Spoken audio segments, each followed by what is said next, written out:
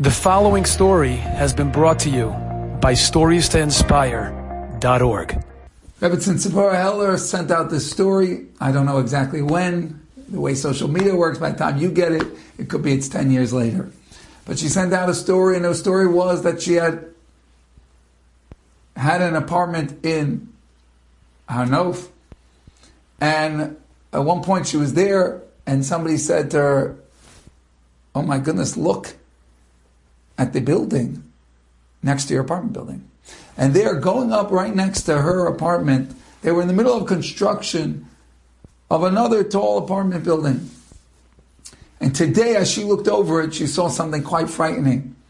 That the side of the building that was facing her home, her apartment, seemed to be sinking into the ground, and the entire building was tilting over, threatening to collapse. You can imagine, authorities were called, police were called. They came and they investigated, and sure enough, that was exactly what was happening.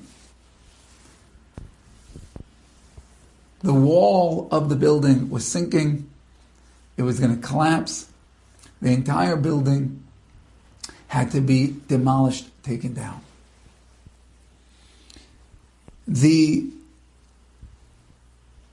owner of this building, the contractor for this construction, was a fellow Yudka Pale. And you can imagine all the tens and tens of families that invested all their money in purchasing their apartments.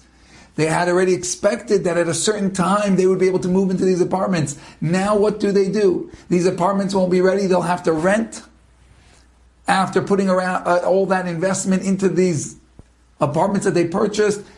Will they be able to afford it? The displacement, the change in their life plans, very unsettling, very overwhelming. And this Yudka Pale gets on the radio and he says something incredible.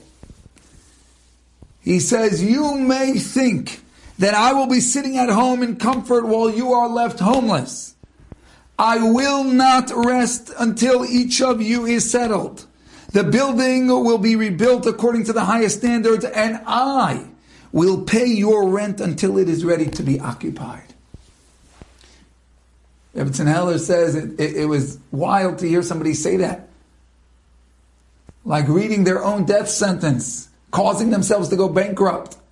I will pay the rent for all the families that now have no home until the building is rebuilt so that they can move into the apartments that they paid for. So it was staggering to hear somebody care so much about the other people and sacrifice so much. She said, but then there was something that was under the radar that many people did not know and did not hear about. That perhaps was even greater. Why did the building fail? What did happen to the foundation? Well, it turns out that the architect that was in charge of building it was native to Russia. That was a new immigrant in Eretz Yisrael. And he used the amount of steel that would be sufficient in Russia, but in Eretz Yisrael, since the soil is different, it really required more steel. And he messed up. He didn't do the calculation right. He applied his knowledge incorrectly, and because of his mess up, this entire building was going down. And all the money that now he would have to spend on paying for everyone's rent, and the tremendous financial damage that was happening to Yudka Pale, it all happened because of this guy. This guy messed up. Of course, the government revoked his license to practice after such a error. And he was now out of a job. And he gets a visit from the Heilige Yudka. And Yudka comes into him. What does he say? What would you say? You ruined me. You sunk me. How could you? Yudka comes in and says, my friend, I know you're a new immigrant here. You don't have a support system. And now, due to a mistake, it's a mistake. You didn't mean to, a mistake. You're now out of a job and unlicensed. You can't get a job. And with that, Yudka took out a few $1,000s and handed it to him and said, here, this is to hold you over until you get back on your feet. Wow. Wow. I hear that story. I say, I wish I could be a little bit more Yudka. But what is incredible about the story is that by the time Rebbetzin Heller was sending it out, she writes that this Reb Yudka is no longer in this world. And so as you're reading the story and you go, wow, how difficult that situation must be. How challenging. And look how great it was. He rose to the calling. To care about others. To sacrifice for others. To forgive and understand somebody else's error. To control his anger.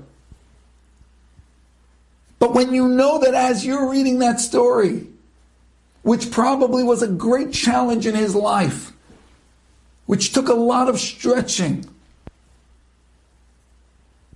of who he was and his personality, now already he's in Olam Haba. And those challenging moments where he stood by Maisim Tovim at good deeds, correct, proper behavior. Now he's already in Olam Haba and he's dancing with those moments. Those are the shining great moments of his life. And he's basking in ultimate bliss and closeness with Hashem. He's delighting in every second of those challenges. In every inch that he had to stretch himself. In every drop of discomfort. All of that is now shining and sparkling as the greatness, his legacy, his essence, his bond with Hashem. He's dancing about how lucky he was and is to have chosen correctly at those moments. My friends, in Olam Haba, we're for sure going to be dancing and we're going to know the truth. That the Iker told us at Tzadikim, the true legacy of our lives is our mitzvahs, our Maisim Tovim. The things we do right when we choose to behave the way Hashem wants to behave. When we choose to chase the Torah and chase our connection with Hashem. In the next world, we're going to see it so clearly. We're going to know that's what mattered. What Parashas Noach is screaming to every one of us is be Yudka now. Have the vision now. Today, when you go out and challenges face you, and choices open up in front of you, right and wrong, nice and mean, patient or angry,